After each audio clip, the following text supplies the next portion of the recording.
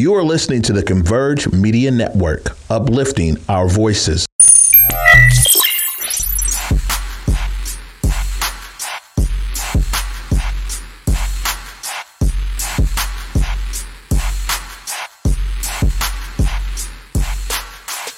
Hey guys, Besa Gordon here. Happy Thursday. Now look, I have not done a events that you should know about in a minute, so I wanted to come on here and do that today before I actually drop my interview with Miss Margaret Avery. If you guys don't know who Miss Margaret Avery is, child, that is who played Suge Avery in the original version of The Color Purple today, okay? So we're gonna get into some things you guys can get into this week, plus that interview all today right here on Rewind with Besa.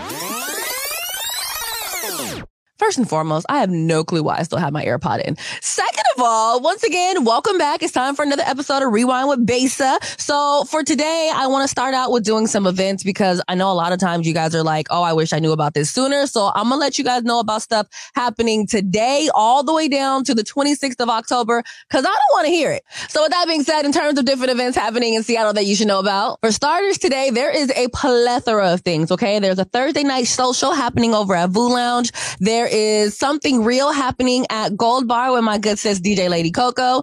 There's also a rooftop happy hour happening at Noir Lux Candles. And is this today too? No, this is tomorrow. Tomorrow there's going to be a downtown Kent wine walk. Then on the 15th there is a Shattering Stigma Through Knowledge. I want to say this is like a domestic violence event.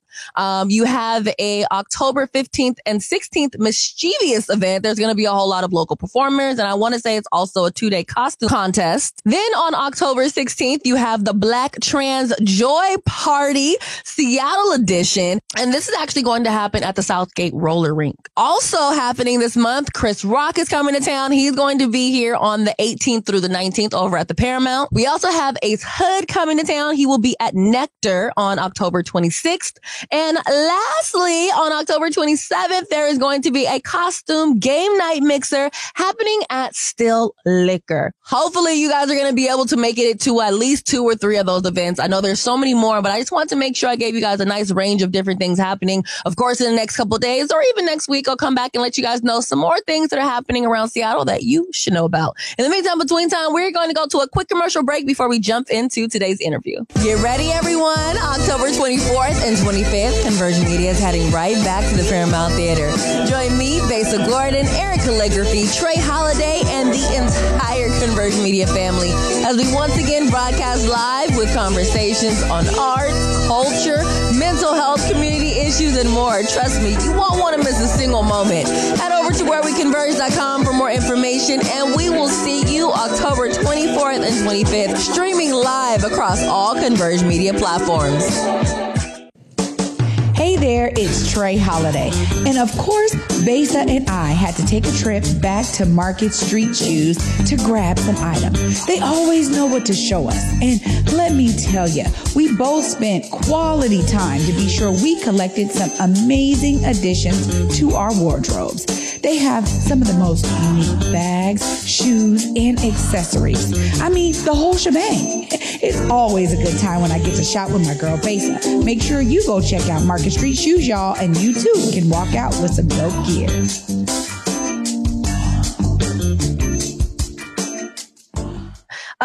So look, you guys, this is going to be a very, very special episode of Rewind with Besa. I think everyone that I know, at least, if I do know you and you've never seen The Color Purple, we have to talk about that. I recently saw someone earlier, or not even earlier, it was a couple weeks ago, and I mentioned The Color Purple and how I was doing an interview with the lovely Miss Margaret Avery, and they were like, "Oh, what's that about?" And I was like, "How old are you?" You know what I mean? Right. How have you not seen The Color Purple? What is going on here? Miss Margaret Avery is obviously known best for her role as Suge Avery in The Color Purple, but she's also the movie. It's the original movie, to be exact. But right now you can also see her on Block Party, which happens to be on BT Plus, which looks really interesting, by the way. Now, I, for starters, want to welcome you to the Rewind. And once again, I know I said this off camera, but thank you so much for taking this time to talk with me. It's my pleasure. It's always fun to talk to you young people. Well, shoot, hopefully, not even hopefully, we're definitely going to learn some things from you, because I think with someone like yourself that's been in the game for so long, you have so much wisdom. It's like getting a job. You can read the manual, but a lot of the things that you really learn within these jobs, it's kind of like trial and error. You do something or someone's not able to really teach you everything. And a lot of your experience really does come from someone else's experience being like, hey, I tried this, that didn't work. Or for you, it's like, hey, I talked with my agent about this, that didn't work. So I definitely want to talk about that. But for starters, for people that don't know, I would love to know how you actually got into acting. Well, what people have to think back in the 60s, we didn't have blacks in commercials or on television. So when I came to Los Angeles after teaching, I decided that this was really my passion. And even though I didn't have any prospects, I continued to study acting while teaching and hope. And this is all in believing in yourself, that someday your dream can come and you've got to be prepared. So that's what I would say to young people. Figure out how you can prepare for what you want to do. And with me, it was studying acting. It was taking classes. It was taking dance classes and voice classes. When I couldn't get an agent because they were telling me, well, we don't have your type. However, with that belief, and me getting an answering machine at that time in the 60s, you had a answering service, live answering service that they picked up on your phone ring. After so many rings, you designate how many rings. And I was home one day and my phone just rang and rang and rang. And I called in and said, do you have any messages from Margaret Avery? And they said, no, we don't. So I said, one of these days I will have an agent, and an agent will be trying to tell me about a job. So I need to get myself an answering service. And at that time, an answering service was as big as your laptop, honey. And it cost me $400 and something. As a teacher, I was only making netting $400. But at that time, gas was 35 cents a gallon. Okay. Even out. My message is, because I believed and I wanted it to happen, I prepared for that call. So I didn't know how it was going to happen, but the Spirit tells you, common sense, learn what it is that you want to do. So if it's something that somebody else is doing that you want to do, try to hook up with them and ask them, how did you do this? How did you do that? And what should I be doing? And that's a start. And it's almost like the universe will bring it to you if you're reaching out for it and prepared. And prepared because when that opportunity comes, you better be ready, because you can't blow that opportunity. You may not ever get it again. Oh my goodness. One of my bosses has been telling me about that so much lately. He's like, you're in such a position to where you have so many things, but you might not always be in this position. Like, you have to be ready to go now. Have you actually seen any people in your career, in the span that you've been out here, to where it's like, without saying any names, obviously, that they could have been in 5 or 6 levels higher, but because they were not prepared for the amount of work that it would have taken for maybe a role, they didn't get it? Well, I don't know the answer to that one, but I do know that there have been actors of color before me who were prepared, but were not given the opportunity because of color. Why was Cleopatra starring Elizabeth Taylor? Cleopatra was black. Yeah. But with us not being in any decision-making positions at that time, and even now we need to be more in, to green light a film, to green light what kind of casting. Dorothy Dandridge, our beautiful woman, who inspired me to become an actor. She could have been a bigger star. She should have her picture on a slip. But what happened to her? And the days that my dear Cicely Tyson, there were years that she didn't work. I was wondering what happened to her.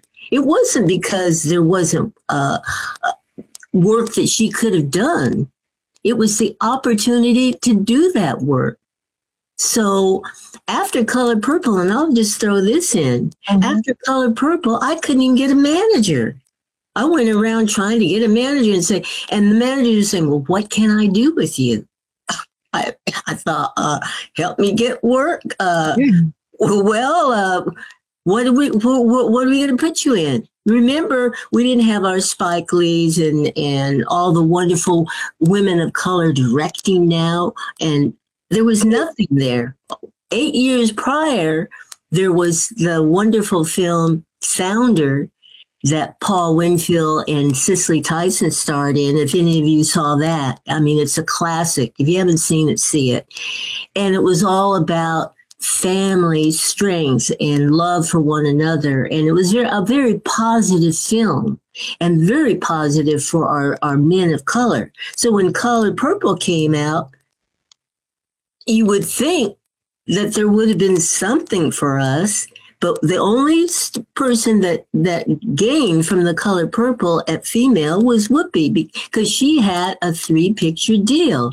She went from the Color Purple to, it wasn't the one that she got, I think it was Lightning something, but it was 3 pictures. And she was very talented as a comedian. So she hooked up with the other white, very established comedians and did, they went around and raised money for some fund. It was Robin Williams and another comedian.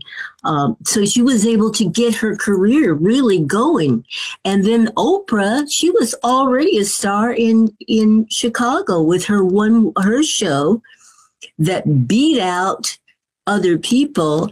And it became syndicated during the time that Color Purple was being released. So everybody was thinking, oh, isn't it wonderful that Oprah got her show because of the Color Purple? No, she was a big star in Chicago for years with her own show. So I'm saying now what's so wonderful is that there is opportunity. There's opportunity out there. When you see our wonderful women of color directing and different, that just to be able to turn the channel off of a black film that you don't like and turn to something else on Netflix and Hulu and all these others. Young people have a wonderful time now. The only thing, as I said before, we still don't have people in those green light positions of control in the studios to be able to green light this picture, because we have a lot of wonderful stories that never get green lighted. That makes a lot of sense. And, I forget what show it was recently, but someone was upset that it wasn't done by someone black. Oh, I think it was Woman King. People were saying that they were upset about that one because it wasn't. Well, let me tell you this. Color Purple would never have been done if it wasn't for Steven Spielberg. He was the only director of all the studios that agreed to do that, because he was the only one. He was the only one that Quincy Jones, who pushed the film and was going around trying to sell the film, the idea, he couldn't get anybody but Steven Spielberg. There were no blacks that had that kind of power that the studios would allow or to trust to do a film. So before they start complaining about the white person doing it, what you need to do is start trying to push, how can we get blacks in those positions that greenlight that film? So that way it can actually come out once it's written. Absolutely. So that's another thing that I don't like about social media, because too many people have their own comments based on ignorance. And things that they've never experienced. Never experienced. They just feel like they can get in on the conversation. And it's just really painful to hear all the ignorance. Now, I'm curious.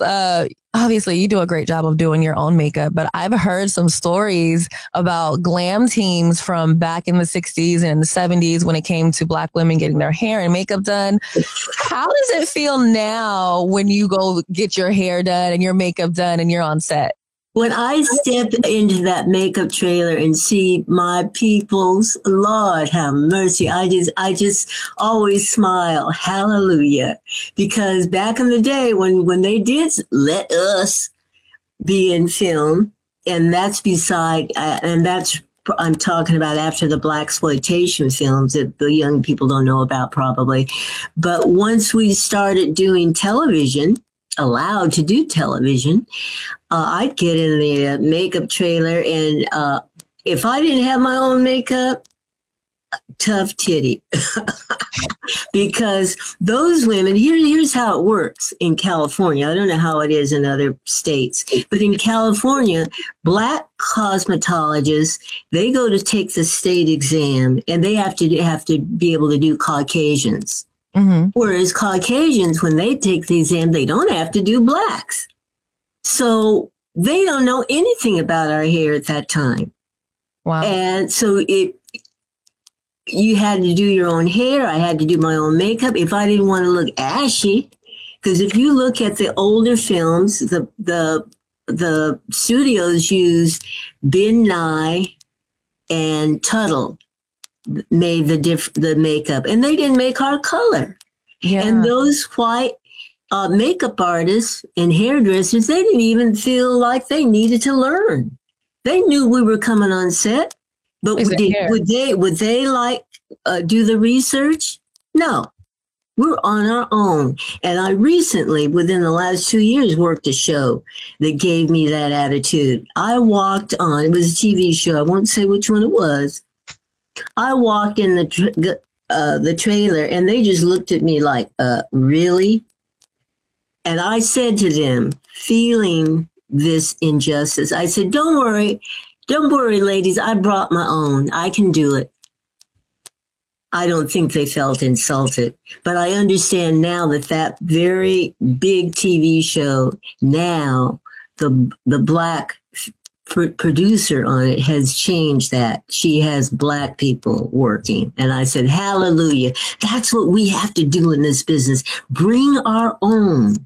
Bring somebody with you. When you make it, you bring somebody with you and teach them so that we can continue to work in this door that's open for us now. Because it'll close if we let it. They only let one person in. Like I said, after Color Purple, remember how they used to have, if you were a big star, you could have your name as you did a commercial. If the commercial was showing, they would print your name out there. Mm-hmm. Honey, my commercial agent laughed at me when I said that. Can I have my name on the commercial? He just laughed. Now, that was back in 86, 87. So there's nigga, please. That was his laugh. It's so crazy. And you know what's interesting to me now? It's like back then, I feel like people were more upfront with their racism and their elitistness, if you will. But nowadays, it's almost like, oh, well, I can't really tell you what I really think. You know what I mean?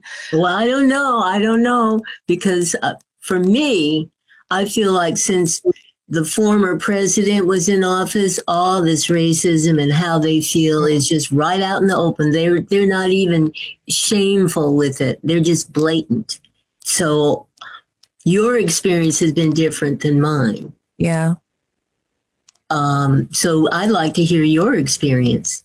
You know what's funny? I live in Seattle. So with Seattle, one thing that people say, and I've always lived in Seattle, so I don't really know much different, but sometimes I can feel the undertones. Mm-hmm. And a lot of my friends that come from down south or they live down south, they're like, I like it down south better because I know what I'm working with.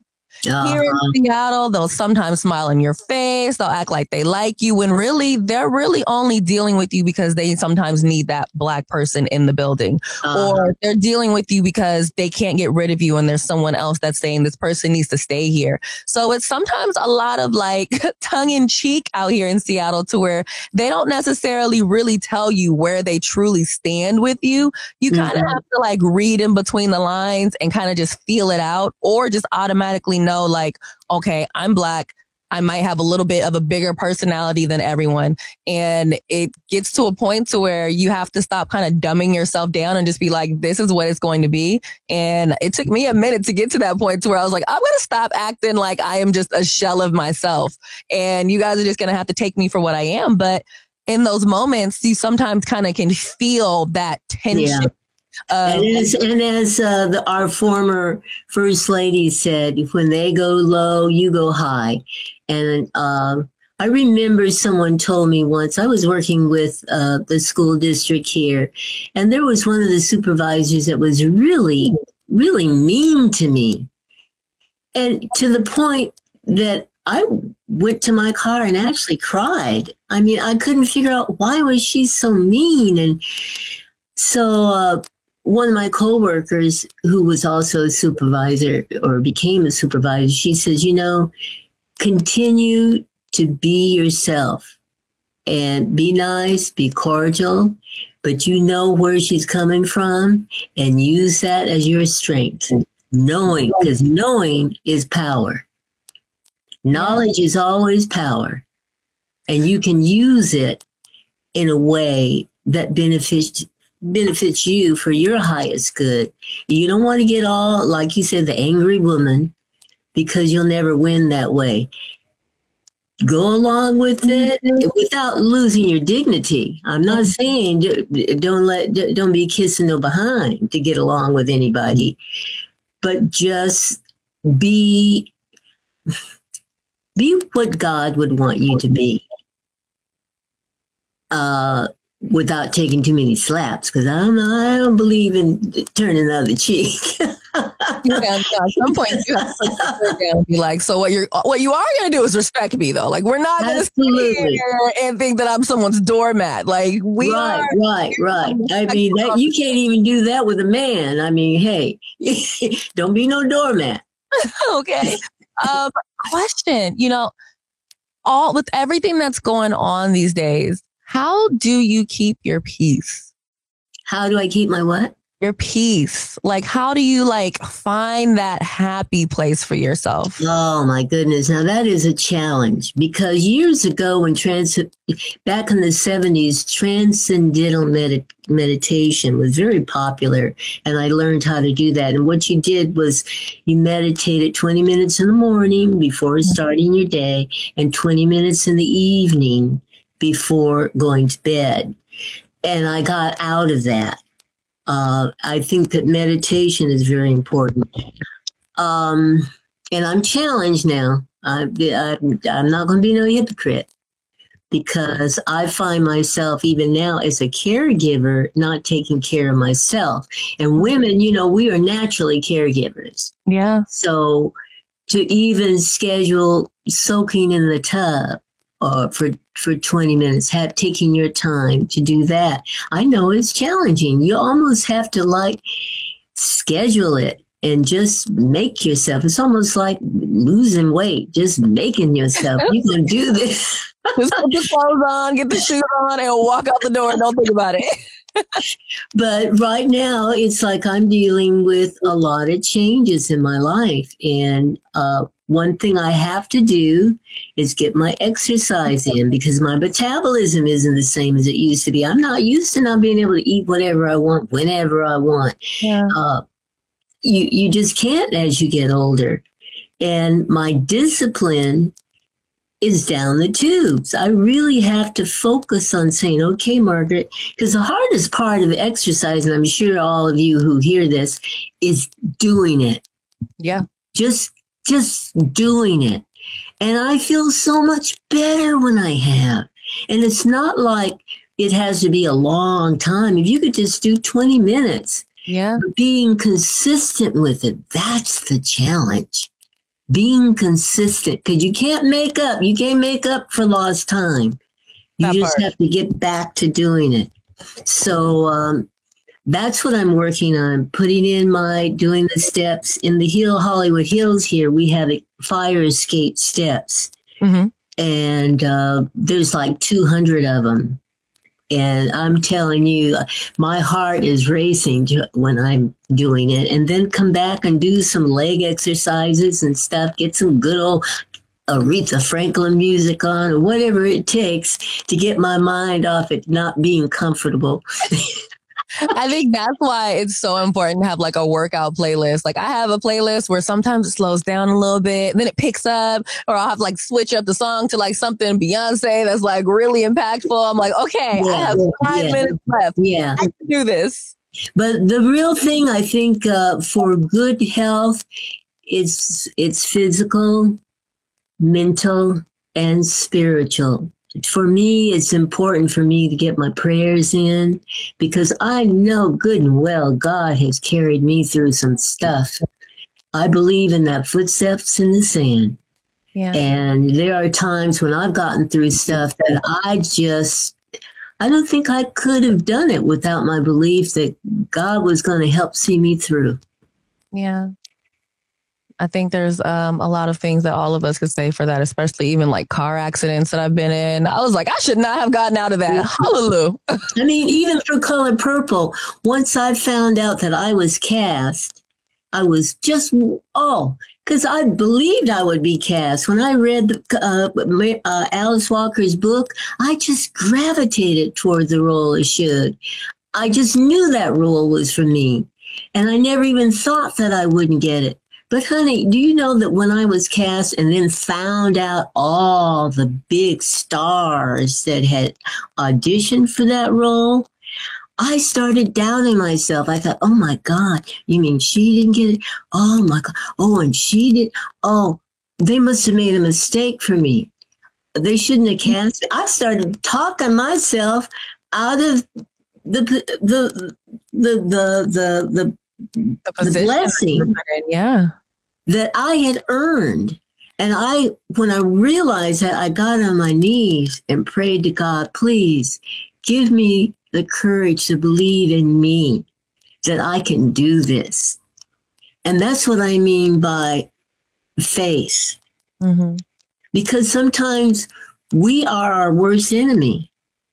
We have to believe in ourselves. It's like I had to gain 30 pounds in 30 days for that role. Wow. 30, because the director, Steven Spielberg, wanted me to be between the size of Oprah and Whoopi. And Whoopi was very thin at that time. Mm. And Steven set me up with this little 5'2" blue-eyed blonde workout woman. Oh, I used to call her names. She would make me do reps that I didn't think I could do. And that's why I say, if you really want to go beyond yourself with workouts, and you do need a personal trainer, because they will give you confidence. Because she would say, come on, do one more for your mother. And I remember saying, screw my mother. And I didn't use the word screw either. But I did that one more rep that was killing my arms. But when I saw that, the first scene that we shot was the juke joint scene. And if any of you ever see the film, I'm in a dress that my arms are exposed, that red dress, and Steven allowed us to see dailies. A lot of directors don't. But I was able to see what we shot, and I said, just thank you, Jesus. My arms look so good. And I had the little pooch in my stomach that the female singers had at that time in the 1920s. Mm-hmm. And I said, just thank you, Jesus. Thank you, Jesus. Because I didn't really gain the weight. The scales didn't tip until it was like a week and a half. Oh, wow. Before the film started shooting. So all the stuff that I ate to gain weight then, which was good food, I try to stay away from now. And it was avocados and whole wheat bread and good stuff. But how I treated myself, I have to tell everybody I did get to enjoy that time, because I would set my clock at 2:00 in the morning and I would eat myself a whole pint of Haagen-Dazs vanilla ice cream. Lord have mercy. Wish I could do it now. Because you're like, well, I'm just going to burn it off later on anyways. I'll never have the privilege of having to gain weight. So let me do it. So question, a lot of people talk about method acting. How do you not lose yourself in these roles? Well, I don't know that I can not lose myself, because acting is being the character. And I'll tell you why that is important to me. I started out on stage, and on stage, now nobody's there to say cut when you make a mistake, or nobody's there to cover you when an actor on the stage jumps to the third act in lines and you're really in the second act. You got to bring that actor back in character to where we actually are. Mm. I remember doing a play in Shreveport, Louisiana. Remember The Wedding? That's what it was. And the little actress who was fabulous. What was her name? She was like a little young Meryl Streep. I've been watching for her, and I know she's going to be a wonderful actress, is a wonderful actress. But she was whispering to me, she said, the character's name was Honey, and he was my younger brother. She whispered to me, Honey's not here, between her lines. And I looked around, the actor, Honey, was supposed to be on stage, about to speak. And when she told me that, oh my God, I don't know how I did it, but I just went into this monologue, talking to her, making up a conversation to her, bawling her out about something she did. Then I went upstairs, told her to come on upstairs, da-da-da-da. And then the actor in me, Margaret Avery, said, God, if I have her upstairs, the blocking's going to be horrible when he comes back on stage. So I'm still making up this dialogue, and we go back downstairs, and finally the actor shows up. Somebody, I understand later, went backstage somewhere in another room. He was going over his lines or something. I don't know. Lost track of time. Yeah. And so he got on stage, and my line was, Honey, I'm so glad to see you. When I saw him, I said, Honey, I'm so glad to see you. In that moment, you really were like, no, seriously, where were you? I wanted to say, MF, where have you been? God damn it. Oh, sorry. But the point is that I'm trying to make is that when you learn that character and learn the procedure in how to believe that character is you, when something happens on stage, you somehow the dialogue comes out of you as that character. Yeah. And that comes from studying. Yeah. And if you notice, all the wonderful people out there today in film are from stage. Mm. Viola Davis, Angela Bassett, Lawrence Green, everybody, anybody you can see that's notable now. It's their stage background. It's not accident that they go from project to project and be brilliant in them. I understand Viola Davis now is wonderful in this new film that's come out. Yeah. But that's because she knows how to go into character and sustain that character. And she's not personality acting. Gotcha. There's a lot of actors who can just be themselves and it works. Mm-hmm. but they're not doing, you don't see a different character with them, with each part that they play. I see. And so that, is that like the actual name of that, like personality acting when you're like, well, that's what I call it. I mean, there and luck, a lot of luck. I love it. Question. How have you like stayed up on your acting skills over the years? Like, is this something that like you feel like you have to practice, or do you just have to keep going from film to film? And actually, you know what? Backwards. Do you ever feel like it's hard to come back out of that role? Oh, you mean like when I did The Color Purple or something? Yeah, like that?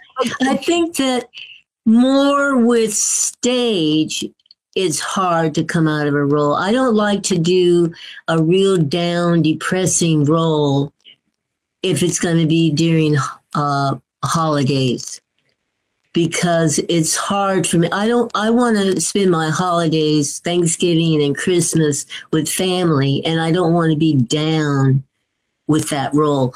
And I noticed that it's even harder, because your question is, how do you get rid of it? It's sometimes I noticed once I was doing a particular character in a play, and then when I had auditions for other characters for television, some of that character would come out.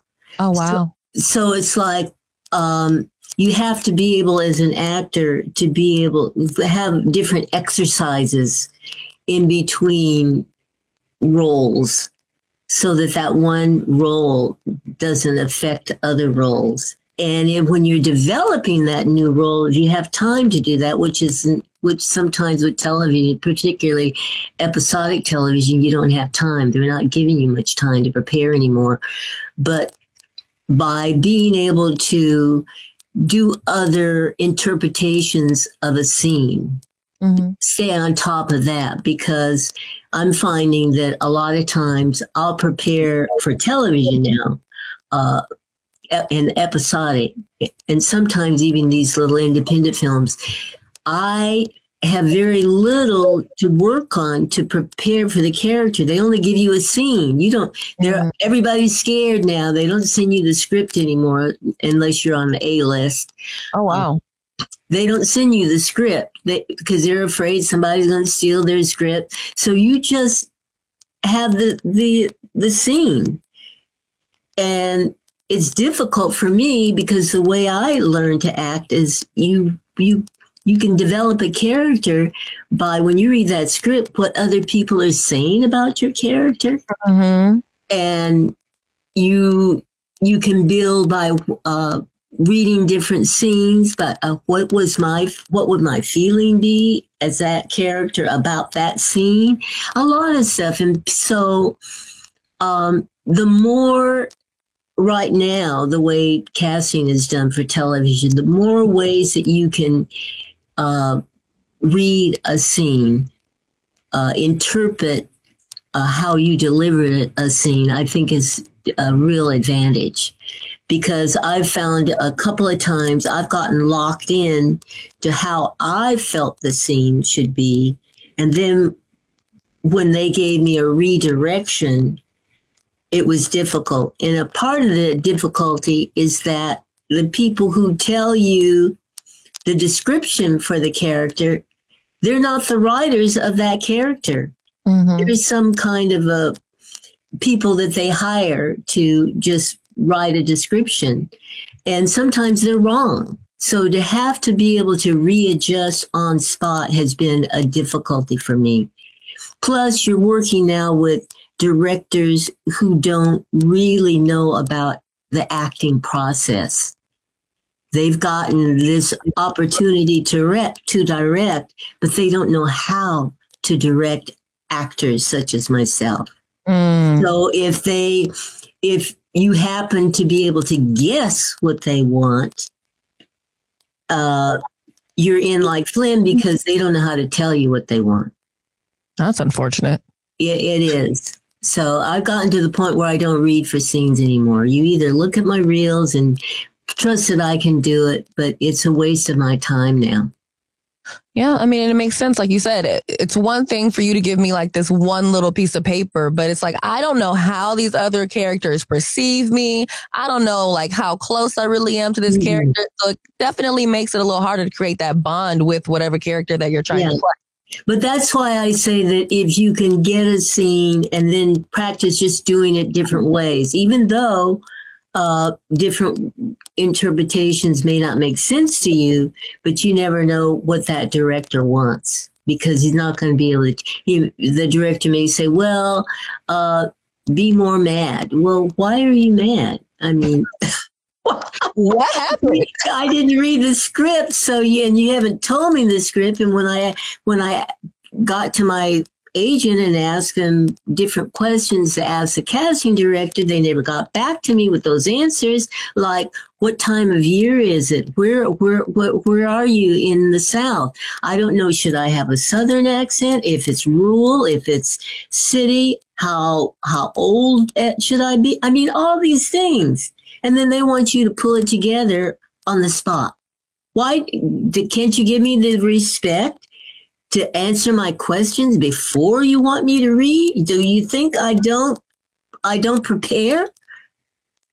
Which reminds me, young people, I don't think the actors now have to deal with this, but there was so much prejudice back in the 80s. After The Color Purple, people wouldn't cast me, white directors, white casting people wouldn't direct me because they said, well, we love Margaret in The Color Purple, but we need someone who can speak really good grammar. I didn't prepare for the role. Meryl Streep, she does all kinds of dialects and whatever, but a black actress can't do that for a role. So the assumption was that you spoke like that 24/7 in your normal life, that wasn't actually a role that you prepared for. And that's something that the young people don't have to deal with today. I don't think so. There's another role that I missed out on was because the white casting or the white director didn't believe that my character could be an attorney. In the South, they wouldn't believe that. So, I mean, at that time, the white directors in that system perpetuated the prejudice. And I don't think much of that is being done today, hopefully, in the way that I experienced it. Which definitely, I think, plays a role in what little boys and little girls feel like they can and can't be when they get older. It's like, if all that these kids are seeing are roles of people just doing one, maybe three different roles all the time on TV and different movies, and sometimes they're even winning awards for that, it's like, oh, that's the only option that I have. Right. I mean, just me as a little girl, the first time that I saw Harry Belafonte and Dorothy Dandridge in a film, I then for the first time in my life in a movie, seen a woman who was slim. Because I was skinny as a rail at that time. Because at that time, before seeing Dorothy Dandridge, I believed that I could never be an actor because I wasn't way overweight.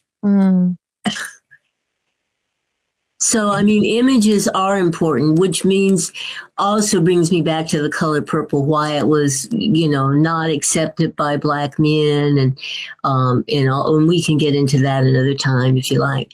But images are very important to people, particularly people who have not been around people of color, and they're learning from what they see in film. I mean, even me, after seeing The Godfather and all these different films about the mafia, it had me believing that a lot of Italians are mafia and pickle-faced.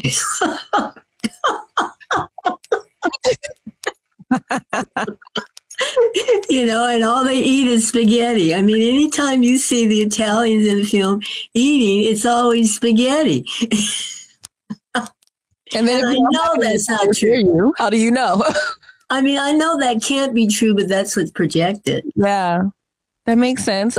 Speaking of roles, though, have you been able to play your dream role yet? What is my dream role?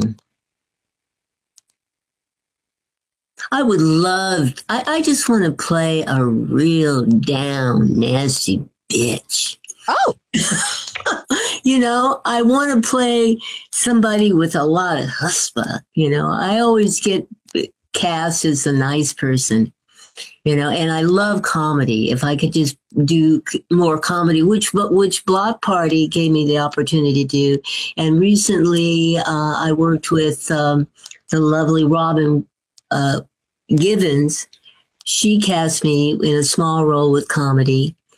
And because I've been stuck with drama for 3 decades after Color Purple. I could never do comedy. And I started out doing comedy. I held my own with the late, wonderful Richard Pryor.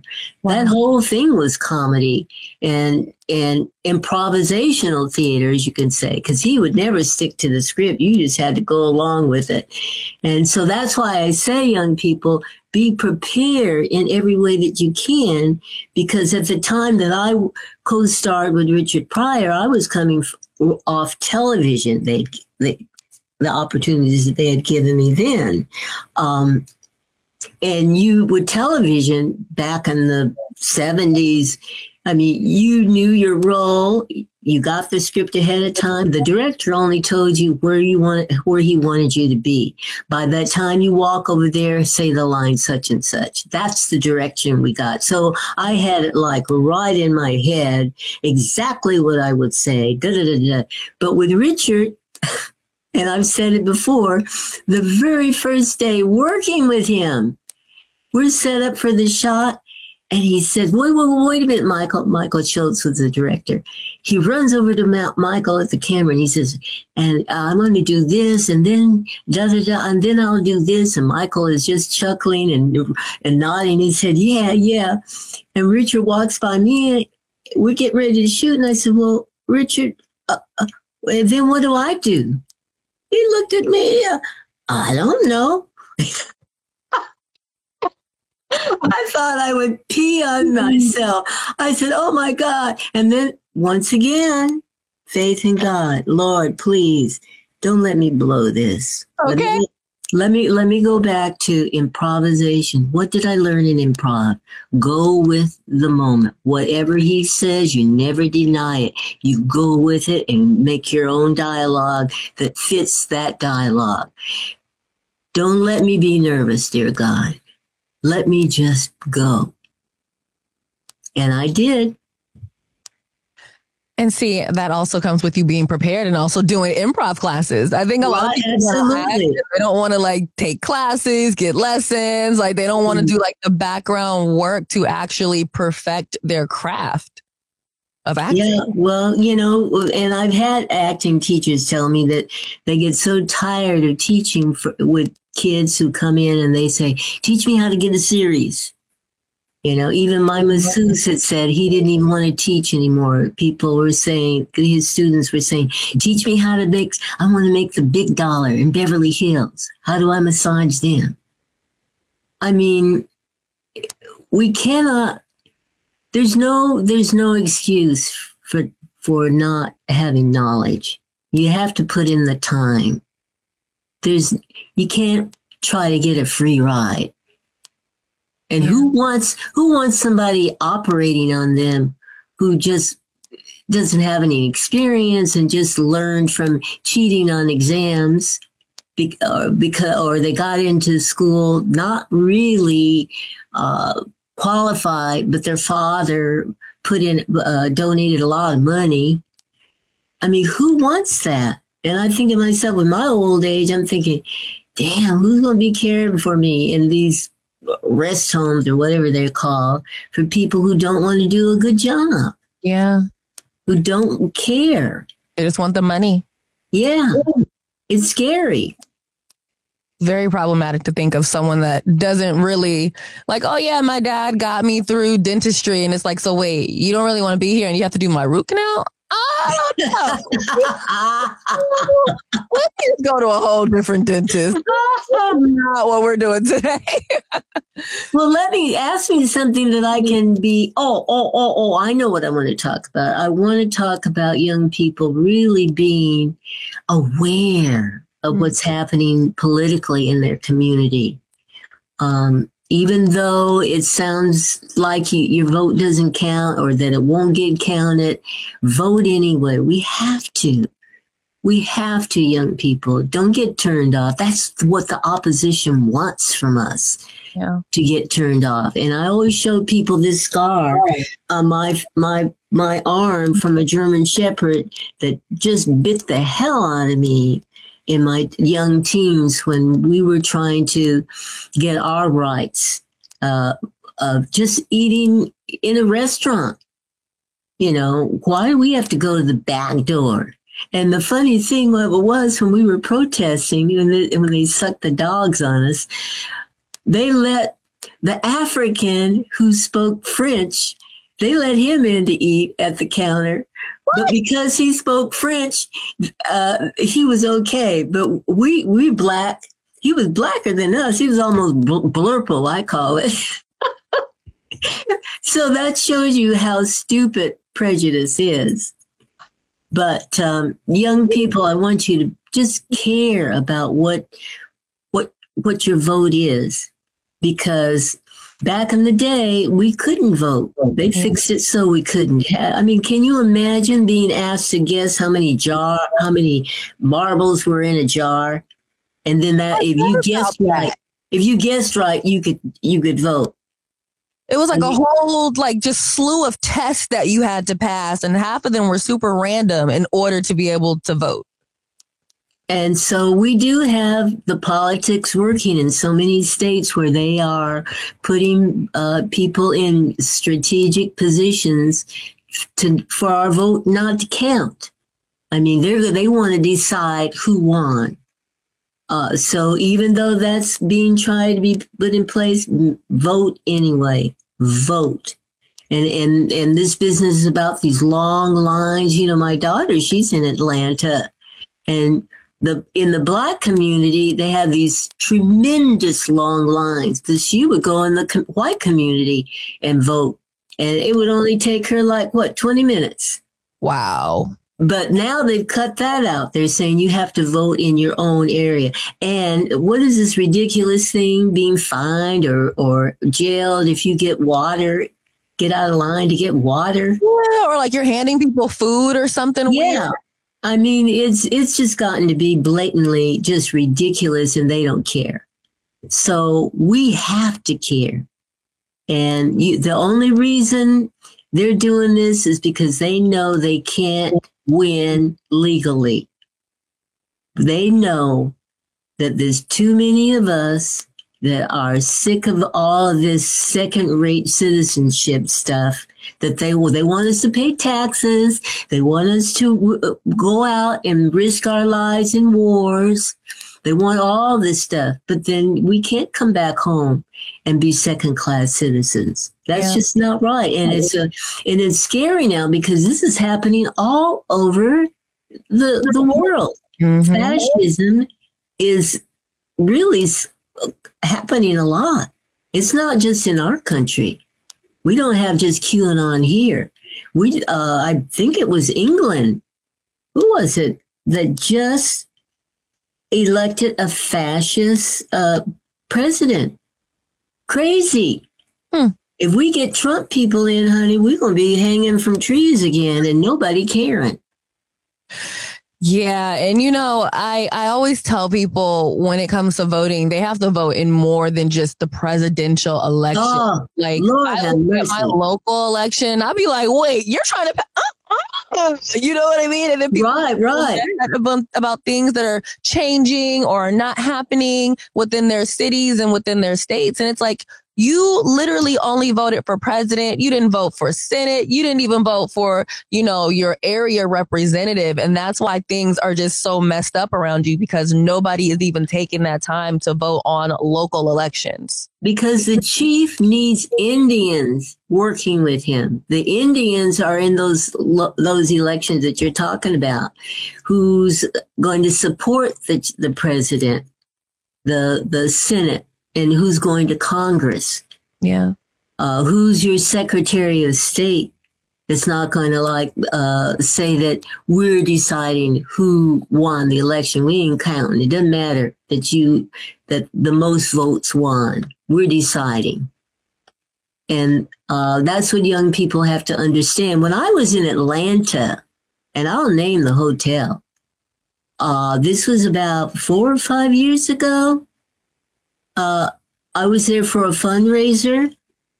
Maybe I better not. I might get sued, but you never know these days. People are real sue happy. Yeah. But I was at a very prominent hotel that in Atlanta, downtown, that holds conferences and all of that, hundreds of people, and I couldn't get CNN. I could not get CNN. It was only Fox News, and CNN is based there in Atlanta. Now, and then when I take Uber, even now, all you hear is the extreme right on the radio. So if you are in an area where you cannot get different perspectives of what's going on, or a different perspective of the interpretation of news, and you hear the same thing over and over and over again, getting brainwashed, you start to believe what you hear. Mm-hmm. So you got to know who owns that station and where do they stand, because even if the people who are projecting all these things, it doesn't mean that that's their belief, but that's what they have to go along with, because that's what their boss says. And that's what a lot of people don't realize about media sometimes, when people are like, oh, why is this channel like this? Or why are they only talking about that? And it's like, sometimes it's not the news anchor or the radio host. It's like, sometimes you're really being told to be neutral. Other times, mm-hmm. like, you're being told that you have to be far left or far right, and like, even with me, it's like, there was a point where I was told, do not go left, do not go right, just state the facts and stay right down the middle. So that way we're not offending anybody. And it's like, with me, I typically would be like, oh, well, this is my thought about this. But my bosses were like, we're not doing that. This is Seattle. Like, people are real sensitive around here. We need to stay right down the middle. Well, I must say that on my Instagram, which I have to say I've been very naughty. I don't really keep up with it anymore. But I try to remain neutral. I'm encouraging people, do your voting. Or I try to make people aware of, all right, we got a woman of color on our Supreme Justice. Those kind of things, but you could probably figure that I'm a Democrat. Yeah. Let me ask you this before I get ready to let you go here.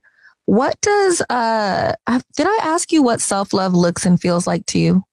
Self-love?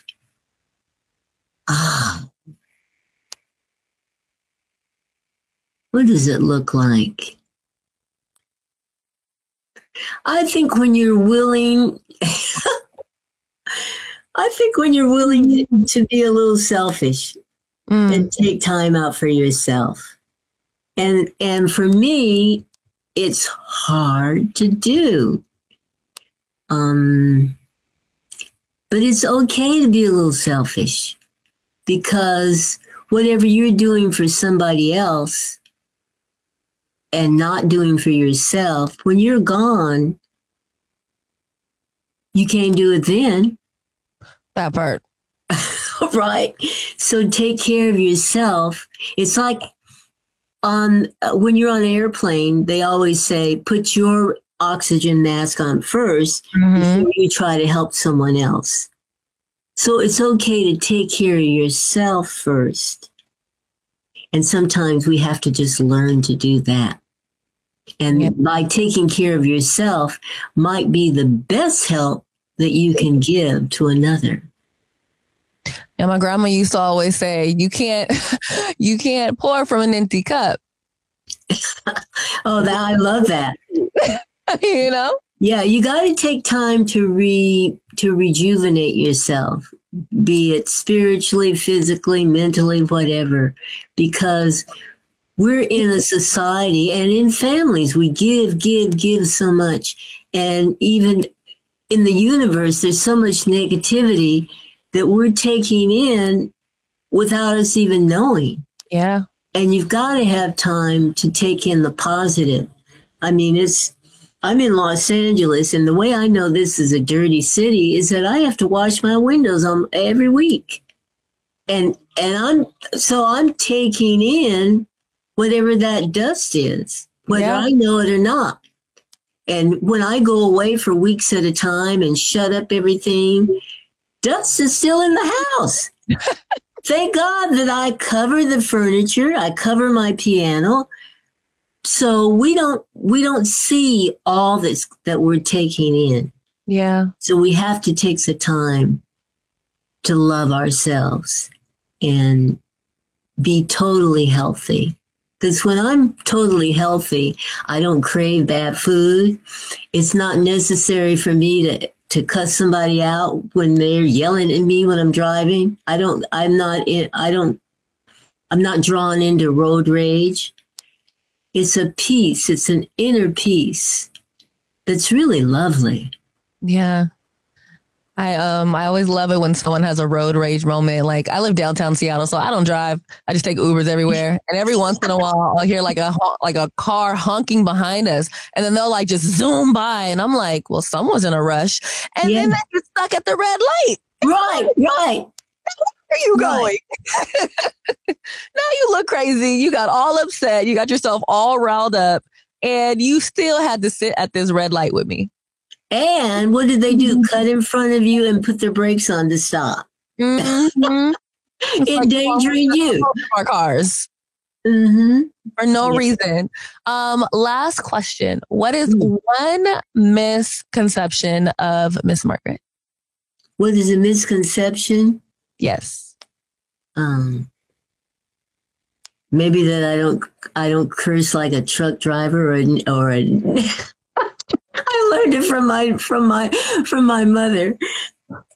And it just seems like sometimes you just have to say a good old down home curse word to get the point across. You have to just cuss somebody out. Yeah, it's probably because they have you playing all these little nice roles. Right.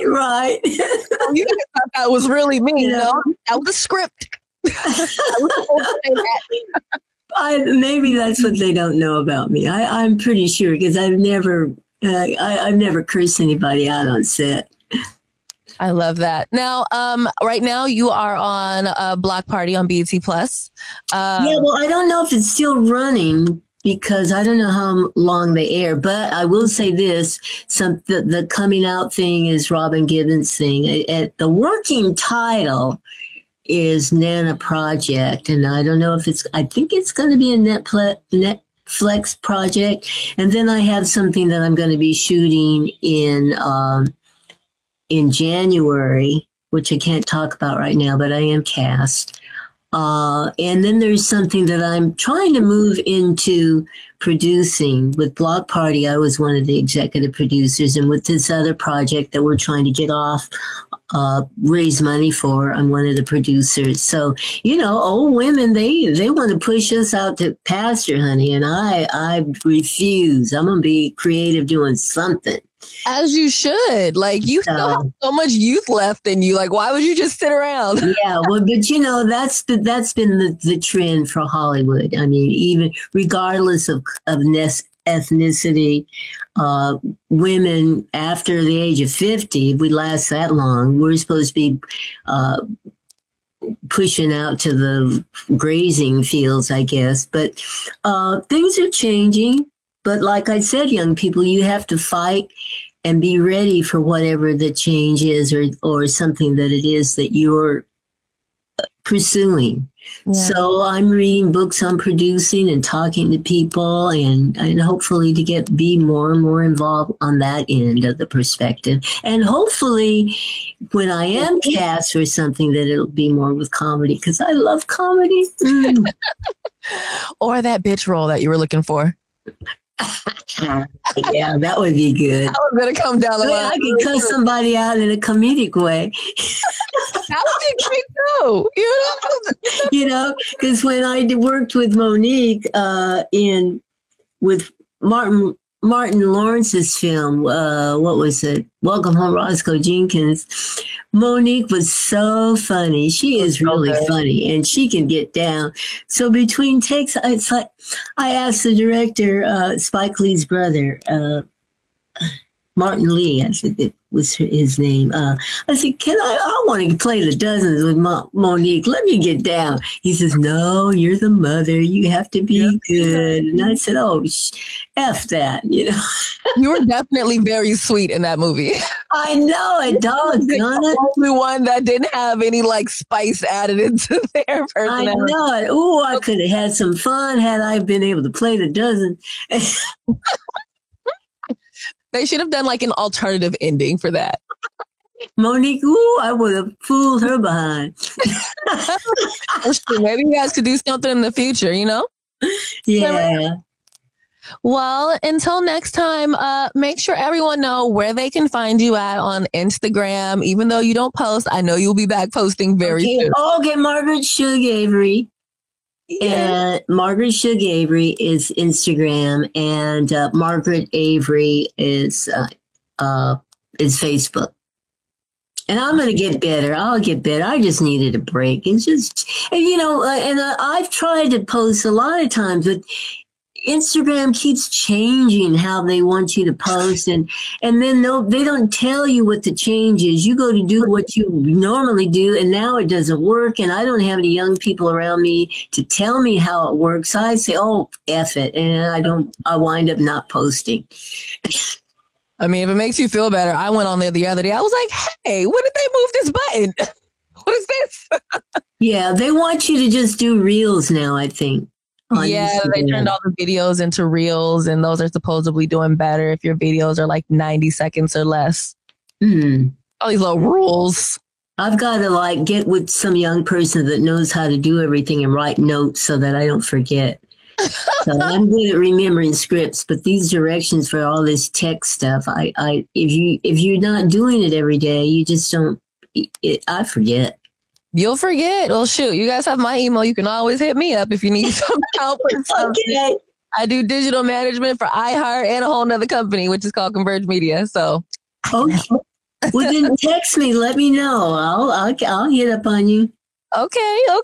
Let my people know. Until next time, you guys, make sure that you, of course, have an amazing day. And again, Miss Margaret, I want to thank you so much for just taking this time to give us so much of your wisdom, so much of your knowledge. And I honestly can't see what you end up producing next. Okay, thank you. I'm always willing to learn. You're never too old to learn. All right, you guys, that is it for today's episode of Rewind with Besa. I hope that you guys enjoyed it, and I hope that you even learned something about Miss Margaret Avery. I think it's so crazy that she ended up playing Shug Avery, and her last name is actually Avery, and she was such a joy to talk to. Hit me up on IG at Besa Gordon, or even drop a comment below on who you want for me to interview next. In the meantime, between time, if there are any other events happening in around Seattle or Tacoma, I really need to find some Tacoma events. Let me know. That way I can shout them out. But of course, until next time, I hope that you guys have an amazing rest of your day, and you already know what to do. Keep that energy high.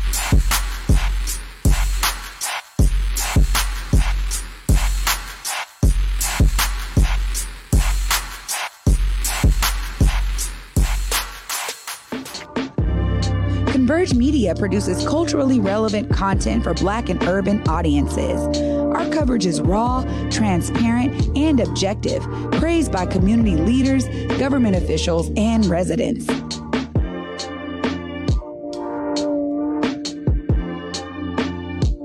Support Converge Media today via Venmo, Cash App, or PayPal at Converge Media.